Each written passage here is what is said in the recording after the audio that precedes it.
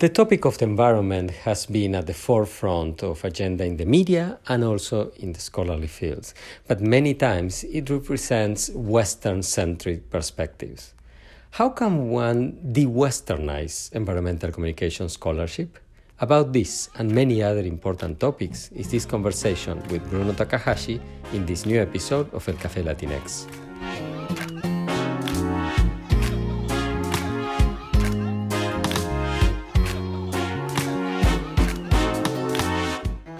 What is the experience of being a Latinx or Latin American scholar in the field of communication and media studies? What are the main challenges and opportunities that come with our identities? These are the issues that we'll talk about in El Café Latinx, where some of the leading voices in the field will share their professional experiences. Hola, my name is Pablo Boczkowski. I teach at Northwestern University, where I hold the Hamad bin Khalifa Al Thani Chair in Communication.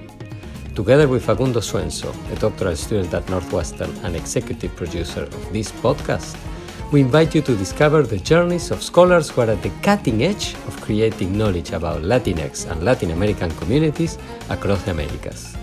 These are our stories. Estas son nuestras historias. Esas son nuestras historias. Welcome to this new episode of El Café Latinx. It is my great pleasure to have with us today Bruno Takahashi. Bruno is Brandt Endowed Associate Professor of Environmental Communication and Research Director of the Knight Center for Environmental Journalism at the School of Communication in the College of Communication Arts and Sciences at Michigan State University, where he has been since 2012. In addition to these positions, in 2019, he was visiting professor at the University of Zurich in Switzerland. Bruno obtained his undergraduate degree in communication from Universidad de Lima in Peru, and his master's and his PhD from State University of New York, focusing in issues of environmental communication and participatory processes in the College of Environmental Science and Forestry. Bruno is a very, very prolific scholar, author of more than 50 journal articles in some of the top venues of the field, over a dozen book chapters, 3 edited volumes, recipients of numerous awards, and extremely successful at grant funding. Bruno, welcome to El Café Latinx. Thank you, Pablo. Thank you for the invitation. I'm blushing a little bit here.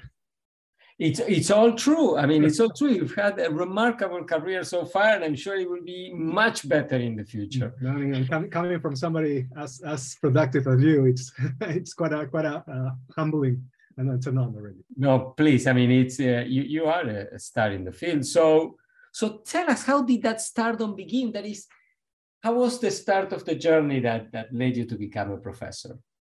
Oh no, that's a good question. Where to begin? It was not planned. I'll tell you that. When I first started thinking about this, after I graduated from my undergraduate in communication, I spent a few years working for different organizations. So I worked for Repsol, YPF, for a while doing external communication. I worked for the Peruvian government, for the National Environmental Fund. I did some public relations work, some journalism work. I knew I wanted to pursue a master's degree, and I was not entirely sure in what area I wanted it to be, because of the work that I had done, and also in part because of the influence of my father, who has worked in forestry in the Amazon for most of his professional life. I started to become more interested in issues related to the environment. I started to think about what niche I could fill, thinking about a professional career, not an academic one. So that's how I started searching for master's programs and found the program at the SUNY ESF in Syracuse. And after talking with who would become my advisor later, I decided that was a great place to apply. And it was the only program that I applied, which was probably a mistake. Now I know better. But I was pretty set on that program, partly because I wanted an interdisciplinary education. Again, thinking about my background in communication, I wanted to have more of foundation in environmental science that I did not really have. I had done some short-term programs at the Universidad Agraria in Peru, but nothing really as in depth as a master's degree. So it was after I came to the US, started working on a master's, decided to do a thesis, that I really was first exposed to what research was. As you probably know, Pablo, in countries, in universities in Latin America, in most countries, the incentive to do research, traditional research, is very small. So I don't think any of my professors were engaged in the type of scholarship that we are currently doing here. So my idea of what a professor was never clear or never, a professor here in the US, I guess, I did not know. So it was only when I came here that I really understood, okay, I could actually make a living out of this, of doing research. And that's when I spoke again with my advisor. He asked me, and a question that I always ask my students is, why do you want a PhD? What do we want to do with a PhD? If you want to teach, you might not need a PhD. If you want to go, well, now things have changed. If you want to go into non-academic career, you can still pursue a PhD. But back then, do you want to be a professor? And I thought, yeah, it sounds like a great gig, and give me the intellectual freedom to pursue the projects that I want to do research back in my home country. Yes, I'm interested in that. So I decided to pursue that. At the same time, my brother, I think when I was finishing my, or maybe in the middle of my master's, my brother started a PhD program here in the US. He's a climate scientist, so he does the hard sciences aspect of things. So we talk about it all the time. So he did his PhD at the University of Washington in Seattle. So it was because of him, because of his experience as well, that I really came to understand funding models for graduate education. I had no idea how I was going to pay for it because I was dirt poor. I had just gotten married, and there was no way I could afford it. So it was through conversations with my brother that I understood how I could make it work. Unfortunately, did. So that's when I decided, yeah, I can be a professor. This could be fun. Interesting. So you applied only to SUNY. Did you apply for a master's initially or for a master's and PhD? I just applied for a master's. My idea was, and I told my wife this, we'll just go for a couple of years. It'll be an adventure. We'll go back to Peru and I'll do work in, actually I was thinking about doing some communication for development type of work. So I was thinking maybe I could find a job at the United Nations. I thought, when I was working for the Peruvian government, we was part of a project funded by the World Bank that was trying to promote the use of non-motorized mode of transportation, so bicycle use, which was not very successful back then. So I felt like, oh, yeah, this kind of stuff is really cool. I would like to do more of this type of work of getting people to engage in different type of behaviors, that more environmentally friendly. So yeah, that was my original plan. 2 years and come back. And how was that your first time living outside of Peru? It was, yes, it was. And it was quite a bit of a culture shock. I was gonna ask, okay. Yeah, and it was funny. My first semester, the 3 classes I took during my first semester was intercultural communication. It was a master's level class. There were only 4 of us. The other 3 students were white women. So it was a guinea pig in that class. So all the questions were about how I was or not experiencing culture shock. So I would say maybe the first semester, it wasn't too bad. It was after the first semester when I really started to notice more of the differences, and yeah, it got a little harder then. But then it got better. Okay, and how's the change from Lima to Syracuse? Oh, it was brutal. It was brutal because I had to wait. Actually, I had to defer the start of my program for I think 3 semesters. I think it was because of funding. I was offered admission, but not funding the first time around. So I had to defer a couple of times. So I arrived to Syracuse, to Hancock Airport in Syracuse in January. And if you know anything about Syracuse, Syracuse is the snowiest mid to large city in the United States. So there were, like, if I remember correctly, about 2 feet of snow on the ground. And the jet bridge, when the plane arrived, did not work. So we had to go down the stairs into the snow. and I was not ready for that because Lima it has a very mild climate. It doesn't get very cold. It gets humid, but not cold, and there's certainly no snow.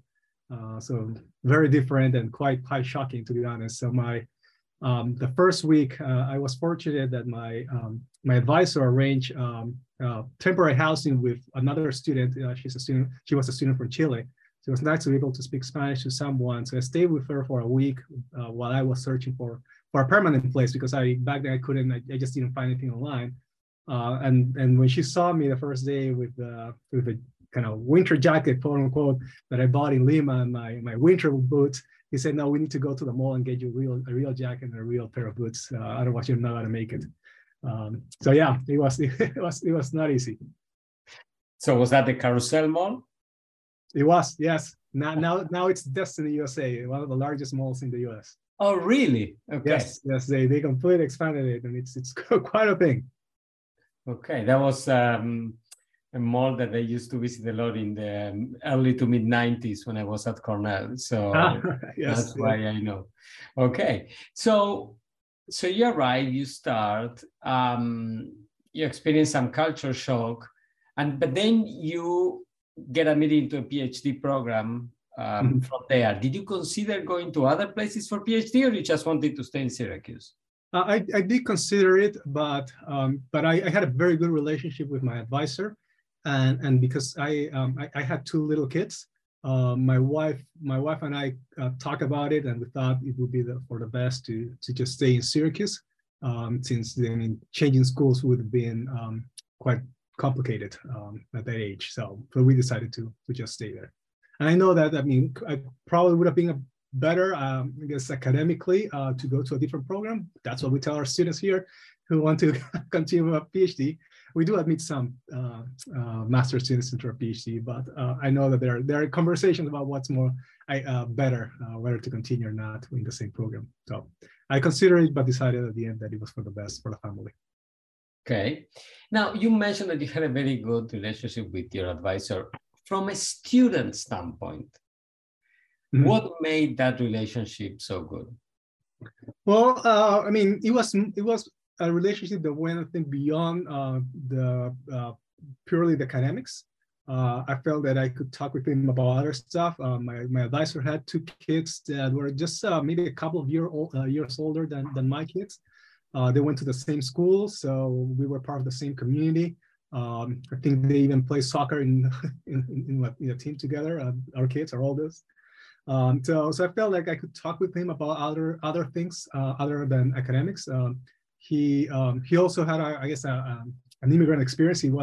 He's Canadian, so maybe not as shocking for him as it was for me, but still different. I guess a different country, different culture. So we could relate at some level, again, based on our kind of experience moving to Syracuse, as well as kind of family circumstances. So I felt that, yeah, we had the kind of open relationship. I remember, we bought a car. We bought a $2,000 1994 Chrysler Concorde with a rebuilt title. So it only lasted 2 years. It was a crappy car, but it was good for 2 years. I remember it broke down one day, and I just couldn't take my kids to school. So I called Mark, my advisor. I said, "Hey, can you give me a ride?" And he said, "Yeah, of course, anytime." So that was the type of guy he was. So I've tried to model my approach to mentoring in a similar way that goes beyond the purely academic. So more of a, I want to say we're friends necessarily, but it was certainly very, very, very collegial and very, very open and very supportive. So I try to model that same type of behavior. Excellent. And you are in your PhD. You have to think of a dissertation topic. How did you go about that process? Yeah, no, it's a great question. I guess it was a combination of factors. I knew I wanted to do something about Peru. My master thesis was not about Peru. It was actually a study on social marketing. It was more of a case study thesis. For the dissertation, I really wanted to do something in Peru. that matter to folks in the country. And so that was a big part of that. Now, from more of a I guess intellectual decision making, I certainly, I mean, I was fortunate again that the program was so, it was a very interdisciplinary program that allowed me to really engage with folks at both SUNY and Syracuse. SUNY and Syracuse, probably better know, sit on the same campus, and students in each university can take classes at either institution, and your diploma actually comes out as graduating from both institutions, which is really, I think, unique in the US. So I remember taking classes in political science, in communication, sociology, anthropology, all around it. And there were, I think, the classes in political science that focus on political agenda setting, framing, and policy making that really made me think about the relationship between media and policy making. So I read John Kingdom, Baumgartner and Jones, kind of those classics in political science, looking at public agendas. And so I think those were the classes that really made me think about, can some of those ideas be translated into a Latin American context? So that's how I decided for kind of that more of a theoretical angle. Yeah, and it was an enjoyable experience, and I think there was back then, I don't remember there were many or any studies, at least in the Peruvian context, taking that approach. Okay, did you consider going back to Peru? Did you know you were going to stay in the US? How did you approach life after the PhD? Yeah, no, yes, I thought about it, and I had a conversation with my advisor and other colleagues. Most of my peers in my cohort, I think most of them, maybe with the exception of one, went back to their home countries, and I would say most of them, if not all of them, ended up working for non-academic organizations, so either for their national governments or nonprofits, think tanks that have research capabilities. I knew that if I was to go back to Peru, working at the Peruvian University was certainly going to be possible, considering now that there's a requirement with a new education law for professors to have a PhD, hold a PhD in most disciplines. So I don't think that would have been an issue. I knew I was not going to be able to pursue research because it's not incentivized. There are not as many resources, and there's more of a focus on teaching at the undergraduate level. Very few graduate programs, certainly no PhD program in communication in any university in Peru. So I knew that was going to be challenging to do. So I decided that if I wanted to give back, it would be for the best to try to find a position in the US and continue doing work about the region from a US-based institution where I could have access to those resources. Okay. And how did you go about the job market? How was that? Wow, it was brutal. It was not easy. It was not easy, certainly. I mean, I was fortunate that I landed in a place like Michigan State. I gotta admit it. It was really, really fortunate. Yeah, I can't remember how many applications I submitted, dozens and dozens of applications. I didn't get many calls back. I did a few interviews, and I was about and back then, 2012, there were fewer positions with a specific focus on environmental science in communication. I also applied to a bunch of environmental studies positions, so in environmental studies departments, which I think it's a valuable thing of having an interdisciplinary degree. So I could market myself as either a comms scholar or an environmental studies scholar. So I remember I was about to accept a postdoctoral position at the University of Colorado Boulder to work with Max Boykov, who is a fantastic scholar, and I was thrilled about it. And Boulder is a fantastic place, but I was not going to be able to afford it. I probably would have been living outside Boulder, but Boulder is fantastic. But I remember Max Boykov telling me that yes, that it was going to work out, that the funding was secured. And I think it was only a few weeks after that I got a call from Michigan State to do a campus interview. So I had to decline the postdoc, and I remember it was an eventful January in 2012, because I did the campus interview, the campus visit. I think it was the second week in January, a week before I defended my dissertation. So I defended the dissertation, I passed. I immediately emailed the chair of the School of Journalism here at Michigan State and informing her of that. And I think a week later or 2 weeks later, she called me, offered me the job. So it was a big relief, because, you know, I mean, the immigration status is always complicated. I had to apply for OPT. I think I was waiting for my car. It came in a month later. But then that spring semester, I was not worrying about jobs, because I mean, I had secured a job. So I was teaching a class. I think I was done with my dissertation. So it was a great spring semester. Otherwise it would have been extremely stressful. So I was fortunate, I think, but I had to time it in a way that it was favorable to me, right? So yeah, I think I extended a little bit my program. So I think I completed in 5 years because of the immigration issues.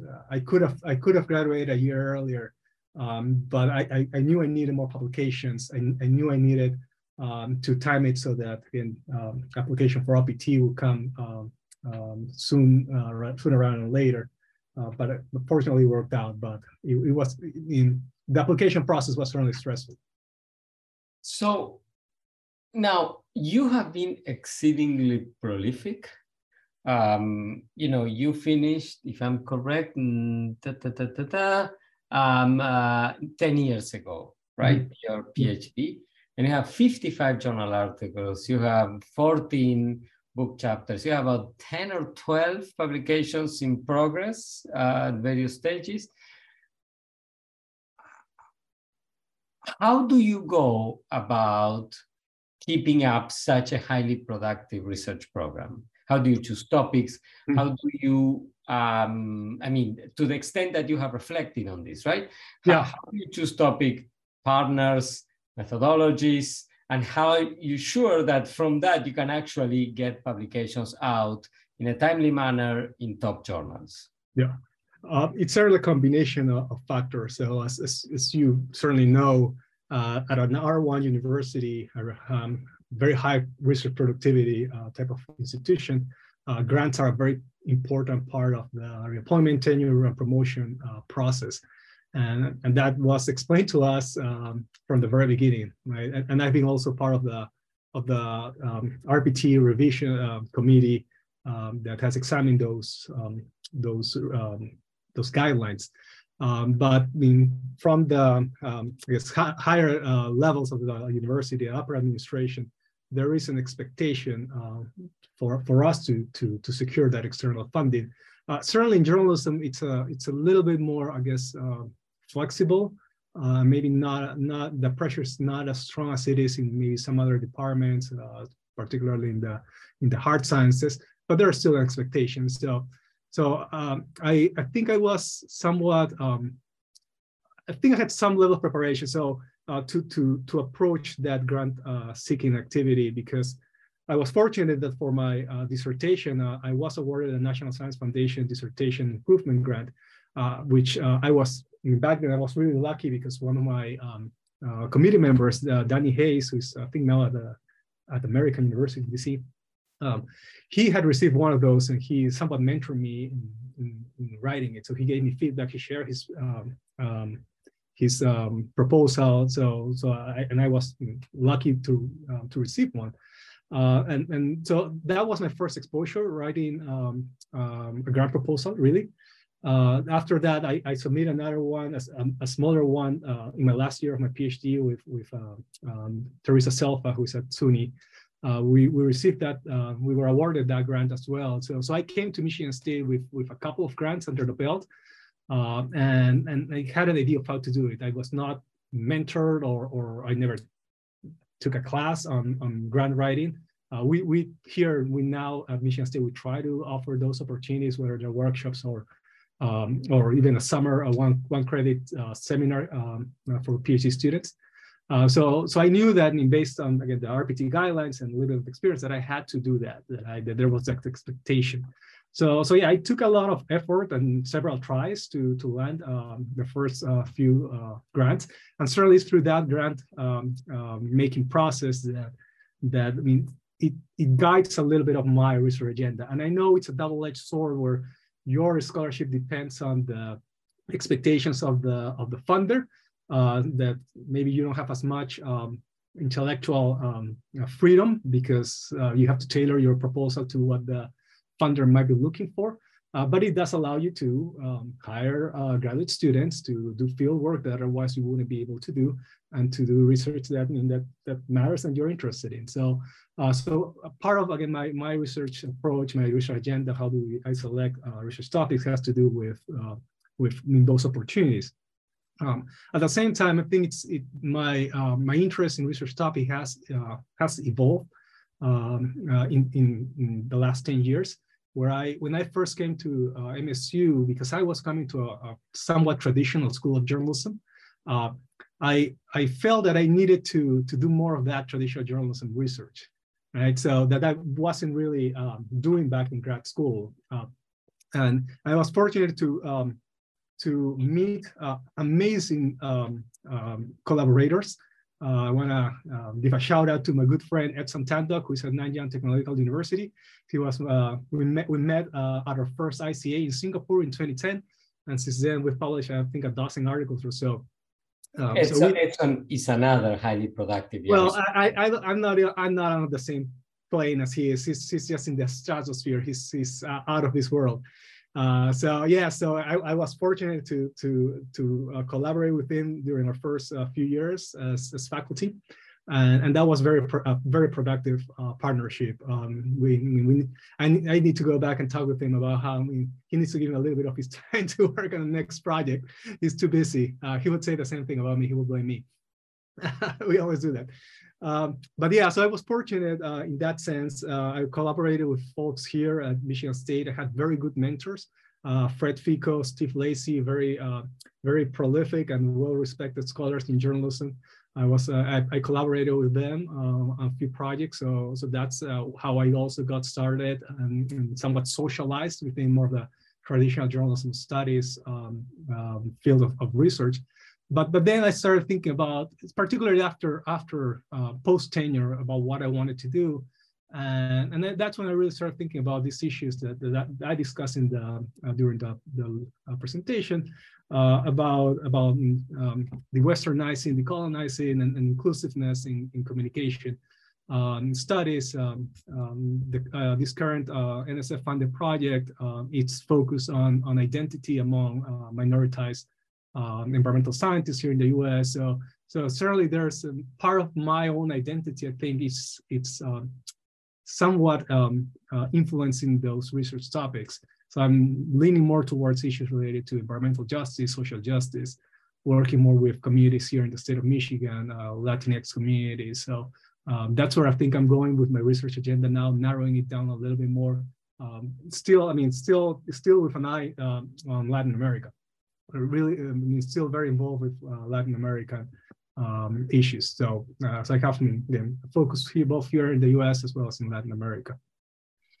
Very interesting. Now, both topically, that is the focus on environment, and in terms of the populations, Latin America and Latinx USA, your work touches upon or addresses issues that are not the typical issues, either in focus or in population, right? Mm-hmm. I mean, despite all the attention to global warming, climate change, etc., among the intellectual elites, it is still a very small portion of the discipline, right? It's not a central field. And despite that, between Latin America and Latino USA, there are 700 million people in the hemisphere. Neither of these two populations are particularly central to the discourses and the practices of the discipline in the Anglo-Saxon context. So what lessons have you learned about studying understanding topics and studying understanding populations? Yeah, no, that's a great question. One thing that certainly comes to mind, the first comes to mind, we're looking at Latinx populations here, particularly here in the US, is that I mean, most of the social science research examining the population tends to be, how to put it nicely, reductionist in a way. So we think about, again, the labels, where do the labels come, right? I mean, even Latinx, which I think it's more coming more from the academy rather than the populations. And there is, I mean, I haven't seen research on this, but I have a sense that it's not fully embraced by most people. Certainly there are issues with how we, from a social scientific perspective, how we study this very heterogeneous population, right? Very diverse population. You think about differences in generations, where there are migrants, first generation, second, third generation, what language they use, where do they come from? Certainly most what we can consider Latinx are from Mexican origin, but there's certainly a lot of variation in those populations. They are very different also in terms of socioeconomics. I mean, you and I might fall in a different bracket than most of the population does, but most of the research on environmental issues tends to group them under a same concept, right, in the same category. Which is, I mean, it's good for, I guess, it's easier to do it when you're doing, I guess, surveys or even experiments, but then it's problematic when you want to really understand the nuances of these populations and whether or not that the supposedly strong support for climate action, it's not driven by something like desirability bias versus, I mean, whether or not they really understand the topic, because based on the work that I've done, climate change doesn't seem to be top of mind for most people, right? I mean, it's the conceptualization of environmental issues among minoritized populations in the US, it's much strongly aligned with local and social issues. There's a very interesting study by Song and colleagues looking at this concept, or this idea of conceptualization. And they find that issues such as smoking, obesity, access to fresh produce, fresh food, are considered to a higher degree as environmental issues compared to white populations. So it's a much more nuanced way of thinking about the environment among, again, what we call Hispanic population. So I think we need to revisit those assumptions of people's perceptions of things like abstract issues like climate change. I'm not saying that it's not an important issue. I do research on climate change, but the way in which we talk to people instead with people, I don't think it's entirely accurate when we are even designing our surveys or designing our interventions. And when you get to present at conferences, when you try to get the work published, with this kind of approach, what kind of reactions do you get? I think there's an openness. I think there's an openness to have those conversations.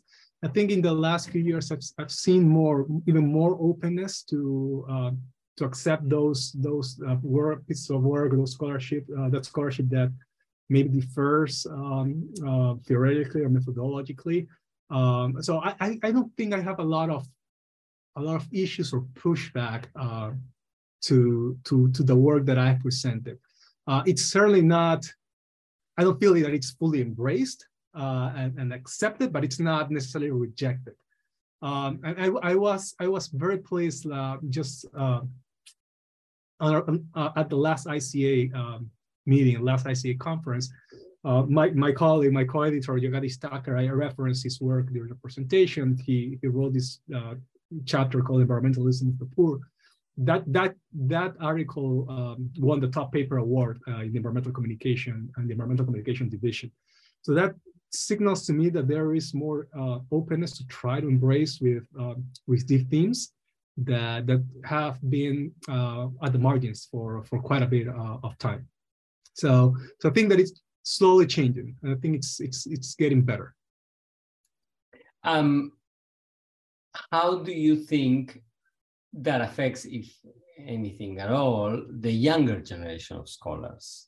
Mm-hmm. Right? Because for your generation or my generation, choosing those topics would have been quite risky at the beginning, Yes, right? absolutely. Absolutely. Do you still think it is the case for the people who are now doing their PhDs of first few years of tenure track, or do you see some change? I do see some change. Again, I think that, I mean, if you look at the job postings that are out there for junior faculty, assistant professor, I think I see. This is just my personal take on this. I see some more diversity, more openness on both topics and populations. We were talking earlier before we got started with this interview about DEI, how universities are embracing DEI. I agree there are some problems in how those issues are conceptualized, and particularly how they are put into practice. But at least there is a conversation about the importance of those topics. Now, the extent to which they are rewarded, that's, I think, a different question. Whether or not those type of topics lead to reappointment, promotion, tenure. I don't have data on that to say yes, I mean, go for it, or not, it's too risky. I do see that even with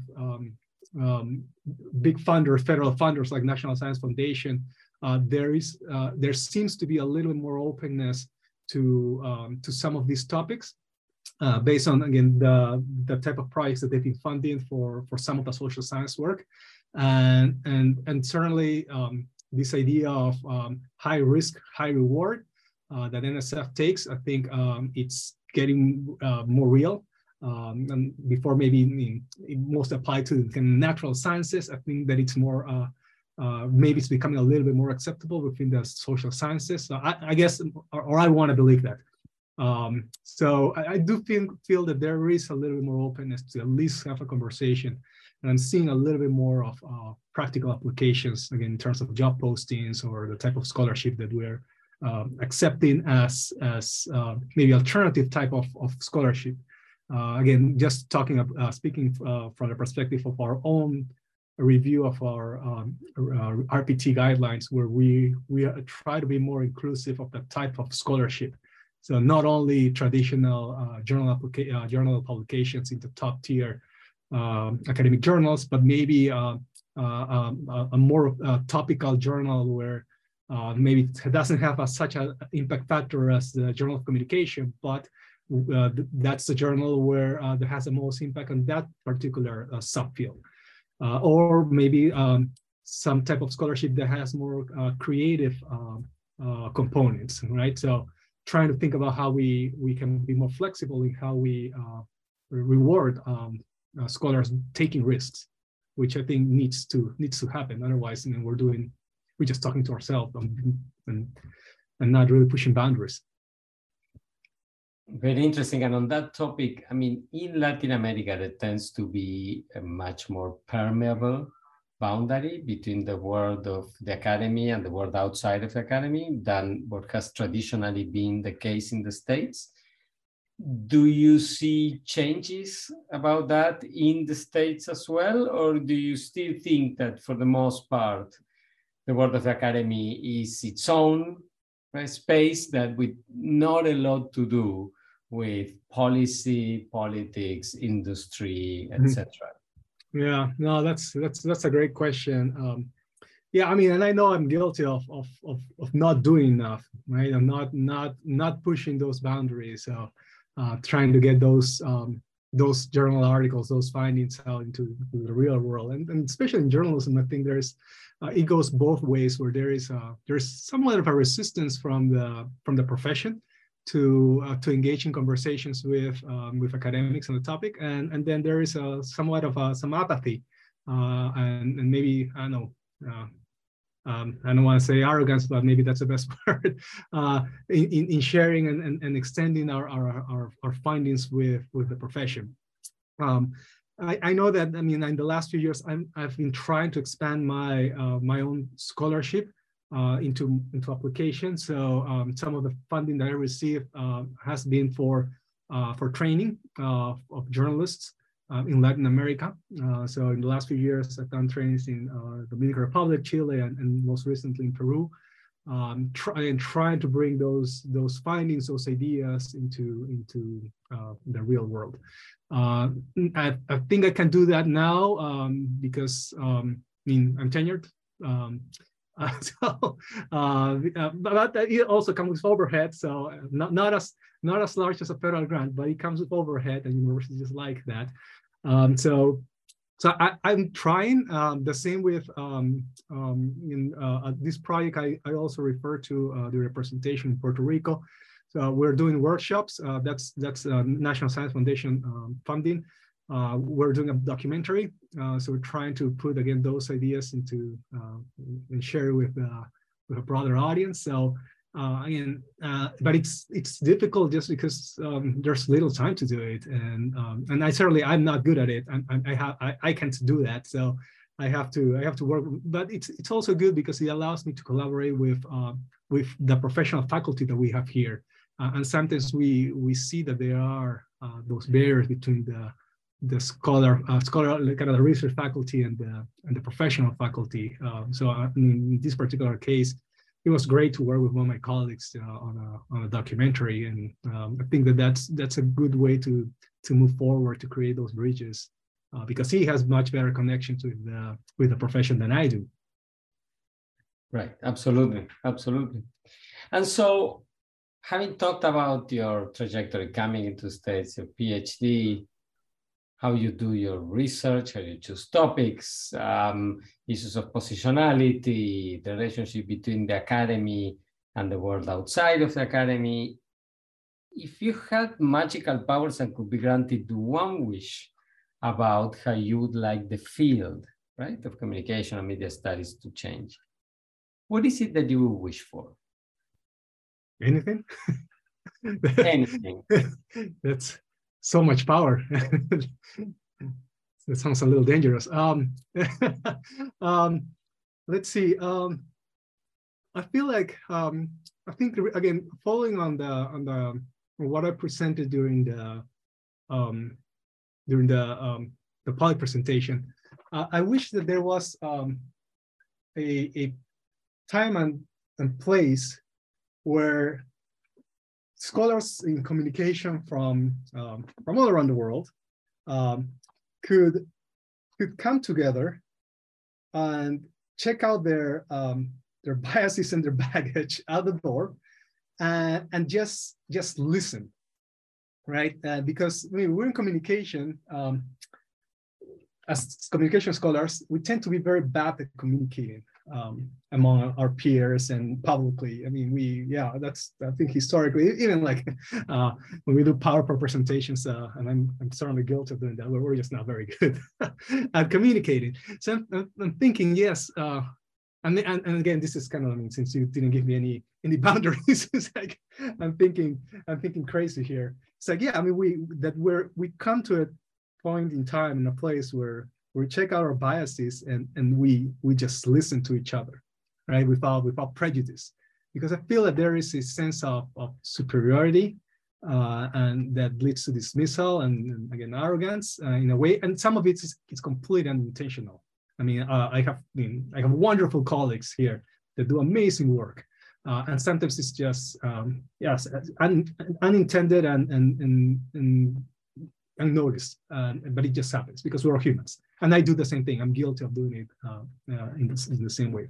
But that we just have that capacity to just listen and not pass judgment so easily.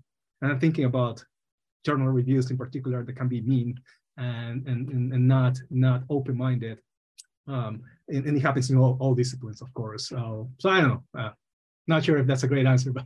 Oh, it's a great and most needed answer, Bruno. So thank you very much for sharing your experience and your wisdom with us. Thank you to our listeners for staying with us through the end. And I want to invite everybody to join us for the next episode of the Café Latinx. And once again, Bruno, thank you so much. Thank you, Pablo.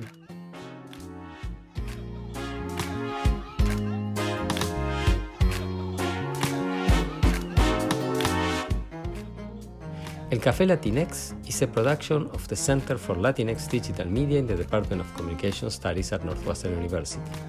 I'm Pablo Boczkowski, the host, and I'm joined by executive producer Facundo Suenzo.